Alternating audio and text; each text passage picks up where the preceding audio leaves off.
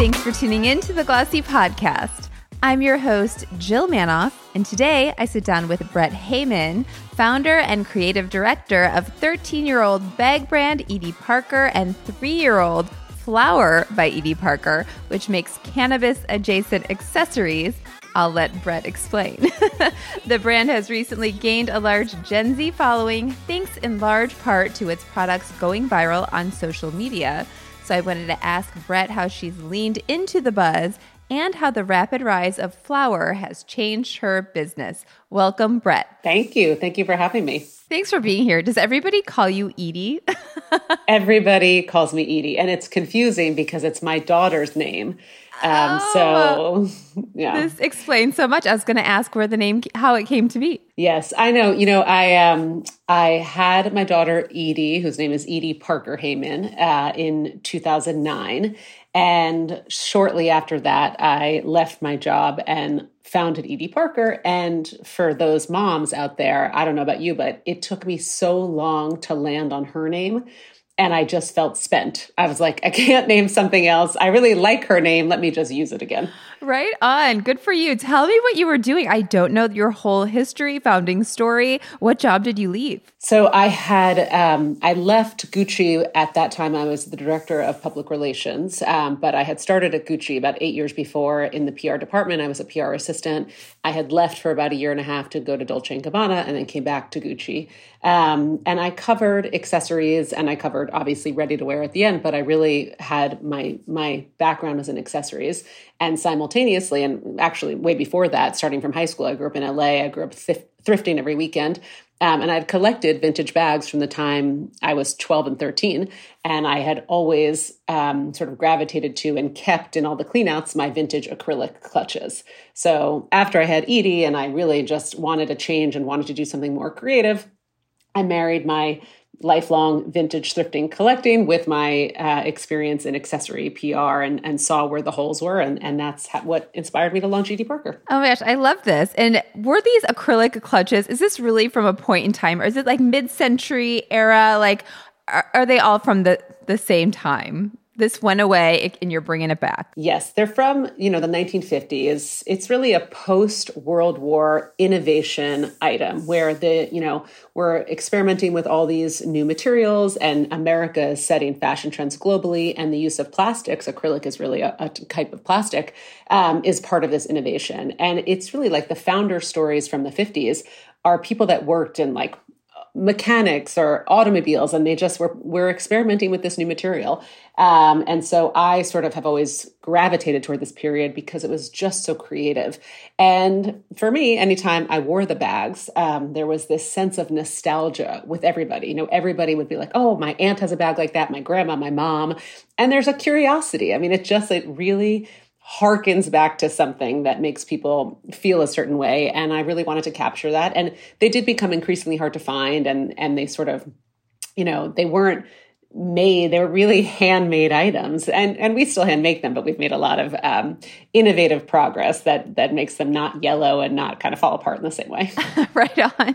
Out of the gate, did you do I would say like fun bags, and they have a word. They have, maybe they were customizable. Maybe that came later on, but were they always so fun? Well, thank you. I mean, look, I think I always joke that life is serious and your accessories don't have to be. I think that was part of the point. We launched the personalization program about a year after inception.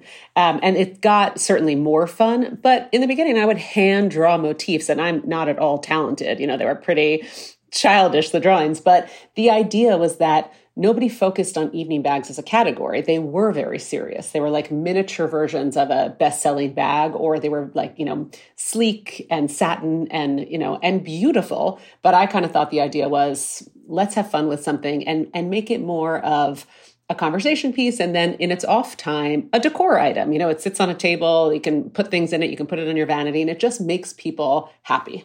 Yes. Well, your background was in luxury. Do you consider your brand a luxury brand? And what did it look like in 2010 to go to market with a luxury brand? Did that mean Barney's partner or one of those guys? Luxury is a tricky word for me because we didn't set out to make an expensive item. But the fact is, every bag that we made until very recently was handmade in America, by skilled artisans who learned this trade of how to make this one-of-a-kind item. So they were expensive and they were luxurious in the sense that they were, they were made skillfully. And in 2010, I think it was easier to have a luxury brand. We were sort of like Instagram and things being really, really fast moving trends, fast fashion, all that. I mean, it existed, but it just wasn't as influential. So, and I was very lucky because a lot of the people that I had worked with at Gucci had gone to Barney's. So to answer your question, yes, we launched exclusively with Barney's. I was right. And then you were right. And then went to Bergdorf's. It was impressive. But yeah, I mean, my background really was so helpful. And I always say this to founders coming up, which is like, it's really great to work in the industry you want to break into first and to meet people and to have some contacts and have a leg up. I think if I had started and had a suitcase Willy Loman style of acrylic bags, I would not have known where to go. But I knew a lot of people. I knew what was missing. I knew how to promote it, who to get to promote it. And it just really, it was obviously very helpful. Yes. Did you bootstrap the business out of the gate? Did you know where to go for the production? The production, absolutely not. That was the hardest thing. I had never made anything. It was not hard for me to publicize it once I had the items. I knew which stylists would like it and which celebrities might wear it and where to sell it. All of that was something I knew how to do, but making something was nearly impossible. And it was, took the longest. It was the hardest. And frankly, it was what I did the worst after launch because as I said, we had a lot of early success. We were in Barney's, we were in Bergdorf soon after, we were on the Met red carpet. Kate Hudson was pregnant at the 2011 Met and in this beautiful satin gown, and she was wearing our bag. She wore it the whole time. I mean, we had all these kind of moments where we had Met, we had Oscars, we had everything right out the gate. But I didn't even know what production design and PD was. Like I wasn't exposed to that at Gucci. That wasn't my wheelhouse. I didn't know what to ask.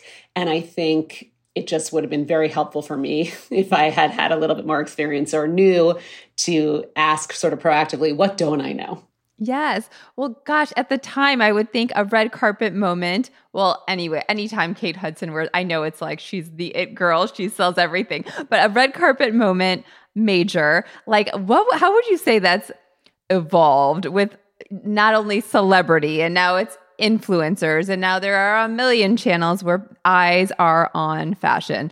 I don't know. Would it have been as impactful? Maybe. But what would you say in terms of you launched the business today, more so than just stylists and celebs? Yeah. Oh yeah. I mean, it's completely different, and I think for better or worse. I mean, I think obviously I could make an argument for both. I think when I launched, there were very few things that made impact. So as one example, coming from sort of luxury fashion PR, all I wanted was to get in Vogue. And we got in Vogue a bit, and it never really moved the needle, but it made me so happy. And then I remember we got a full page in Us Weekly with our bespoke bags with all these celebrities wearing them. And that was like a floodgate opening. So while it wasn't intuitive to me at the time, you knew that like, if you get coverage in Us Weekly or something like that, you're going to sell product. Now it's the opposite. And it was hard to get into those things, right? It was like there were fewer things, but they made the product stickier and you could build a brand with a little bit more staying power. Now, obviously, it's much more democratic. There's a bajillion platforms and anybody can have a viral product. But obviously the negative of that is that it doesn't last very long. It's hard to build a brand with staying power because something is viral for a hot minute and then the following month, it's obviously something else is exciting and new. Yeah, you're so right. How long were you doing bags before you expanded the brand to new categories? We did bags until pretty exclusively, although different styles of bags, until 2016. We launched a home collection because, as I said, it was my own preference to display the bags as home items. And then I found when I would hit the road and go to trunk shows that lots of people were doing that. And they really, they wouldn't hide the bag in the back of their closet like you would another evening bag. They would display it because it either was really beautiful or sparkly or it had their name on it or a motif. And so at some point it just kind of clicked that obviously we should make people boxes and trays and decor items that, were in the same material and were part of our core competency. And that's honestly like what flower was born out of 3 years later in 2019, because we considered these flower items, these accessories, as home decor items. We believed that much like bar items, there was no shame in cannabis. There was no shame in cannabis accessories. And why wouldn't you want a beautiful hand-blown glass pipe, as an example, on your coffee table? Or, we thought there was so much opportunity to treat those items in the way that we treated other Edie Parker home decor items. Yes. Well, let's talk launching flower. And I don't know, is it the same as like a CBD product where the advertising around it, there are a million hurdles, boundaries, rules that you got to get around, or not? Let the people come to you. No, I would say it's worse than CBD. The marketing restrictions in THC and anything smokable are so onerous and so backwards. And so, it's really hard to promote it in any traditional way. And it's why I'm so lucky, and we're so lucky, that we have traditional products that we can market. But we had multiple websites at one point. We've had multiple payment processors. I mean, it's just really so complicated, and for such old-fashioned backwards reasons that, just really don't make any sense. Oh, you're not kidding. I would think that partners have been instrumental, and that's top of mind because your flower products were in the seat of a fashion show I was at. Oh, maybe this past fashion week or maybe the fashion week before. But tell me about the audience and how partners are helpful in terms of getting in front of their audience. Yeah, I believe that was Colin Estrada, right? It was. I couldn't think of it. Yeah. Yeah. I mean, that's it's a small part of what we do, but we're so appreciative when people are willing to say openly that they smoke cannabis or they're not afraid of cannabis, because for us, and again, it's obviously not for everybody, and we're not here to try to convince people to start smoking cannabis, but the fact of the matter is it's a plant. It occurs in nature. It's been around for thousands of years in these beautiful ways and medicinal ways and rituals. And if you're just on its face comparing it to alcohol, it is so much less harmful. And so we think there's just so much good with cannabis. And we just think, our brand tagline is for a good time. So we also just think it's fun to get high, and it just adds a lot to people's lives. But so when someone like Colin Estrada says, hey, I like what you're doing, and let's give this out to, and just kind of support you in what you're doing, we're deeply appreciative. And it's obviously very helpful for mainstream people to come on board what we're doing. Yes. And CBD, in terms of beauty, the beauty wellness world, spike in the last couple of years. We're seeing that on the decline, but that's a different ball game. Like, tell me about the trajectory you've seen. Well, look, I think a lot of CBD is like snake oil, right? I mean, just not everything is created equal. I think there's a lot of great benefits to CBD, but it's like anything where it's like, how is it being used? How is it being extracted, et cetera. I think not in beauty specifically, but I think in ingestibles, like THC has just been legalized in so many states. And I think for most people, if they can get THC, CBD becomes a little bit less appealing. Or, THC with CBD is so great. But I think if you have a choice to have a CBD gummy or a gummy with CBD and a little THC, like a little 1-to-1 here, I think most people are picking that. Totally. That makes good sense. Well, tell me, this is all related, how Gen Z, how some of these Gen Z hot products came about. I know you've got, oh my gosh, this amazing burn bag, which I don't even smoke, and I need this in my life. Like, it's so good. But anyway, tell me about how, yes, you got on Gen Z's radar. Well, that bag, I mean, I love that bag. And I say all day that bag is not for smokers. It's for moms whose kids want to make s'mores. It's for women who want to burn sage. It's for lighting your incense. It's for anytime you need a light. And it's like a party trick, like every dinner I go to, I'm lighting the votives, I'm blowing out candles so I can relight them. It's just, our products have always surprised and delighted, and that's 1,000% a continuation. And similarly, I think, obviously everything we do has a nod to vintage or something that's come before. And the origin of that bag was really the same, where like I collect all these old Minaudiers and they had lipsticks on the outside. And we just started thinking like, oh, wouldn't it be cool if the lipstick was some kind of function that's not a lipstick, and, maybe it's a lighter. And so I think it's just, again, I think Gen Z and all of us, I mean, I'm on the border of old millennial and Gen X, I guess, but I think in order to buy anything, we don't need anything, right? I mean, everything is just a luxury unless you're talking about actually things you need. And so for me, if I'm going to spend money on something, I need it to be sticky in some way. I need it to feel compelling or have a story. And so that burn bag, I think a lot of people felt that way. And especially coming out of a global pandemic and being home, like it's so fun. It's so conversational. It's like, it's like our bespoke bags used to do because, and still do, but like they have a word on them. People would engage you about it and say, that's interesting, that's cool. Or like, we have people that put divorced on their bags and would go to a bar and like, meet people. And so I think the burn bag has that same kind of ethos where it's a conversation starter and it's a party in your hand. Yes. I think that this is going to surprise me, but tell me about the overlap of the handbag OG Edie Parker customer and the flower customer. It's tricky. The Venn diagram of those women is not huge, but I think we have been surprised by the women who were originally buying flower products. Look, I think people are curious about cannabis. They're curious about THC. It's still intimidating. Even in New York where I live, there's not a lot of legal dispensaries. So I think the prospect of buying a THC product, and I'm talking about the actual flower products, not just the accessories now, from a brand that has been around for, 12 plus years, who people know and trust, is very appealing because I think, there's so many unknowns when you walk into a dispensary. So I think in that way, it's really interesting for people. Similarly, I think there's a lot of women, who are our older customer, who have been buying Edie Parker bags for years, for events, for charities, who I was shocked when Christmas came around after we launched originally. They were buying all of the flower products for their adult children as presents.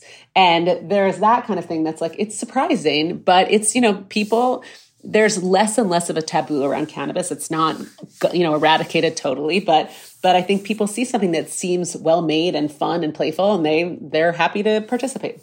Yes.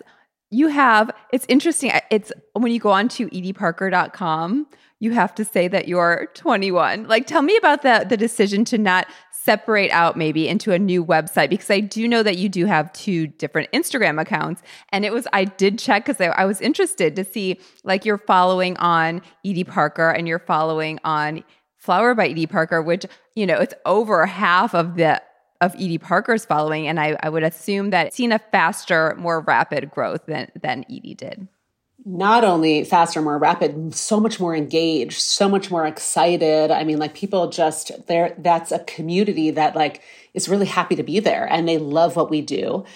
So yeah, it's a much more engaged community than our Edie following. The website question is a tough one because we did have 2 websites with 2 separate payment processors. We actually had 3 websites at some point because we had a CBD product line. So we had to have 3 completely separate websites, which just became unmanageable.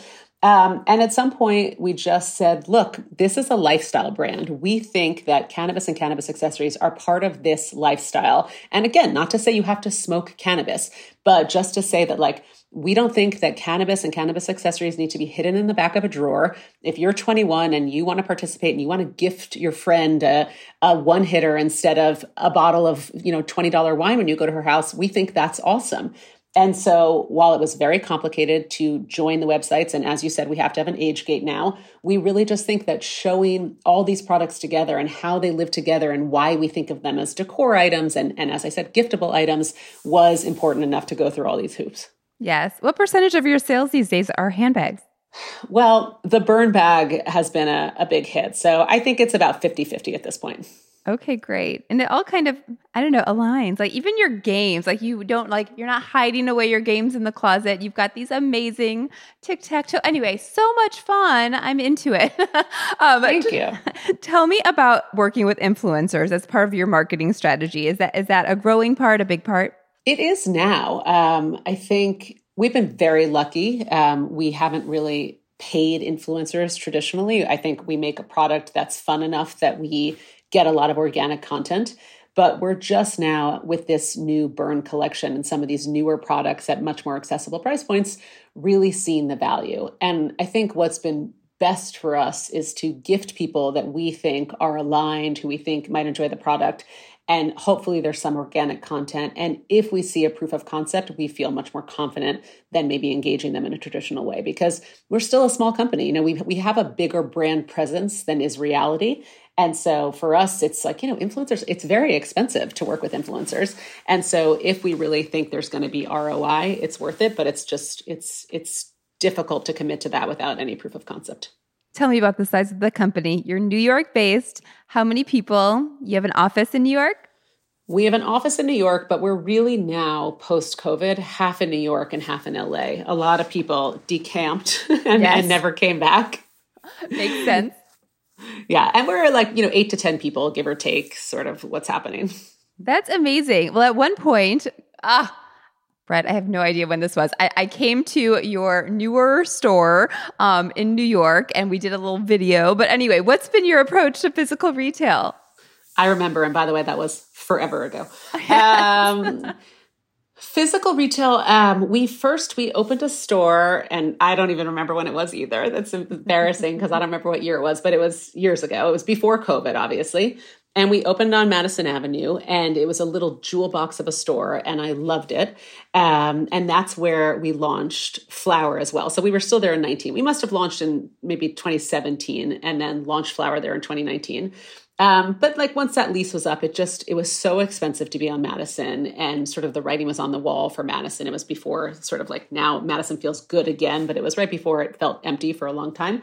And because we saw so much growth potential for Flower and just so much opportunity, we thought that we needed to be downtown with more of a downtown customer. So we moved downtown and then signed a short-term lease, but sort of right before COVID hit.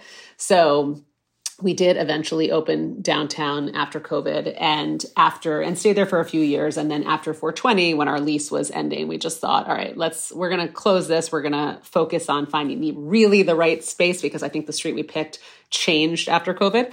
And so now we're still looking for the right spot. Got it. New York is where it's at. And you're still leaning heavily on, not heavily, retail partners are important. They are, but it's a different kind of retail partner now, because we work with a lot of dispensaries. We're in over 250 dispensary doors throughout the country. And then the fashion stuff, we have some key wholesale partners. And I think as we expand our Burn collection, we're going to be looking for more. But we exited a lot of our wholesale doors during COVID because we were really, really wholesale dependent, and it became quite tricky to do that in a global lockdown when you make expensive evening handbags. I'm sure. Oh my God. Did you have to hire? You talked about your smaller team but you're selling through dispensaries. You're dealing with new advertising rules, all the things, payment plans. Did this require dedicated hires or experts in this space to pull this off, or you've just been studying up? We study up. And the thing is, like, there's no one to hire. It's like, it's the Wild West, and it's all so new. And what's really tricky about working in a federally illegal industry is that the rules are constantly evolving. So you could hire an expert, and in 6 months, his information's obsolete. So we have a lawyer who we check with for, certain rules and regs, but it's extremely complicated. And from state to state, the rules vary in terms of packaging compliance. Obviously, marketing rules vary from state to state. So it's like not a one size fits all. And it's a lot of work. Yes. Oh my gosh. Well, every brand is trying to offer something customizable, it seems these days. Like that is a differentiator that everybody wants to, brand themselves and self-identify and talk about. Anyway, customization, you were so early on. Is that a large part of the business, or and I see that it's the number one menu item on your website? It is. It's a big part of the business still. It's an important part of the business still. And I still think, there's been many copycats who've followed, and I find it upsetting. But the truth is, like, our bag is still the only bag where it is handmade in America from scratch when you order it. We've expanded to a white glove program, so you could literally come up with anything you want, a pet portrait, a postcard of your hometown. I mean, what we make are really art products that last for generations. I mean, they're just beautifully made, and you feel the difference when you have it in your hand. So we're still really proud of that. And while it maybe isn't like doesn't make tremendous sense when you think about it with flower. For us, it does. It's still part of a lifestyle. It's still part of, as I said, surprising and delighting, not being ashamed of things you love, is celebrating and just living out loud in color. Yes. What's been your approach to fundraising? Do investors want to touch this space? Such a great question. It's a tricky space. So technically, where we've had a little breathing room is that we are not technically plant touching. While we sell THC products, we will be in 6 states with THC products this summer with an expanded SKU count. We basically just license our IP to partners. And so it's not, people who don't want to touch the space can get involved with us still, but it is something that people are wary of. It's a great question. Okay, great. Well, what else is happening? What's challenging you now besides you're over the hump? You got this to market. It's booming. The economy's not great. What's been the behavior? I mean, in cannabis, well, in everything, but especially in cannabis, it does feel a little bit like a race to the bottom in terms of pricing, and that's really challenging. And I think that, look, we just need a bit of a win. I think that it seems less and less likely that anything's going to happen with Congress and the Senate in terms of any legalization. But the reasons for it are so terrible. And not having access to banking for people who are in this business, it's so dangerous. It also, like all the good intentions with social justice reform that people are granting licenses to people, there's no access to money. So it's impossible to do well. But I'm very optimistic that the Biden administration before the election will announce a decision on rescheduling. And I think that would be a sea change, and it would just be so great for the industry and for the country. Because just to, I didn't say this to you today, but I say it constantly on my soapbox, which is cannabis is and will be the largest job creator in this country. And it is the largest tax revenue generator in every state where it's legal. So to keep it illegal is just, and by the way, it's a Schedule 1 drug right now, higher than cocaine. It's classified the same as heroin currently, which is just beyond nonsensical. That's wild. Do you have a community? I think you're the only fashion cannabis adjacent brand I can think of. Anybody else in this world where you can bounce ideas off of or whatever? Yeah, I think there are people getting into it. I think people see that it's going to be, it's a cultural moment, and fashion at its best, right? Like puts a mirror up to what's happening in culture. Like, you look back and trace moments, and they're there in fashion. So I think that people will enter the space. And there's people like, Brandon Blackwood as a friend and a big cannabis advocate. He uses cannabis products, in some of his shoes and his stuff. So I think that will happen more and more, but no one really doing what we're doing at the moment. Yes. Well, what can we expect from the brand for the next 12 months or so, the next year? Well, as I had mentioned, we are launching an expanded THC product line in several more states, which is a big deal. To launch THC in a state, you have to be vertically integrated in that state. So you have to grow, package, distribute, et cetera. You can't grow in Colorado and ship to California. You can't cross state lines. So to be in as many states as we're in is a really big deal. It'll make us the most widely distributed female cannabis brand in the space by a lot. So we're excited about that. And we're just going to continue to launch new products in flower and in Edie Parker. As I made reference to, our Burn collection is getting so many more SKUs for fall market, and we just love it. We're going to put retractable lighters on everything. And it's really it's our logo, our hardware, and we just think it's so fun, and take it to a women's circle and burn sage with it. It's brilliant. Brett, this was so fun. Thank you for being here. Thank you so much for having me. I really appreciate it. It was lovely to see you again. You too. That's all for this episode. Our theme music is by Otis McDonald. Be sure to give us a rating on Apple Podcasts or wherever you're listening to the Glossy Podcast. See you next week.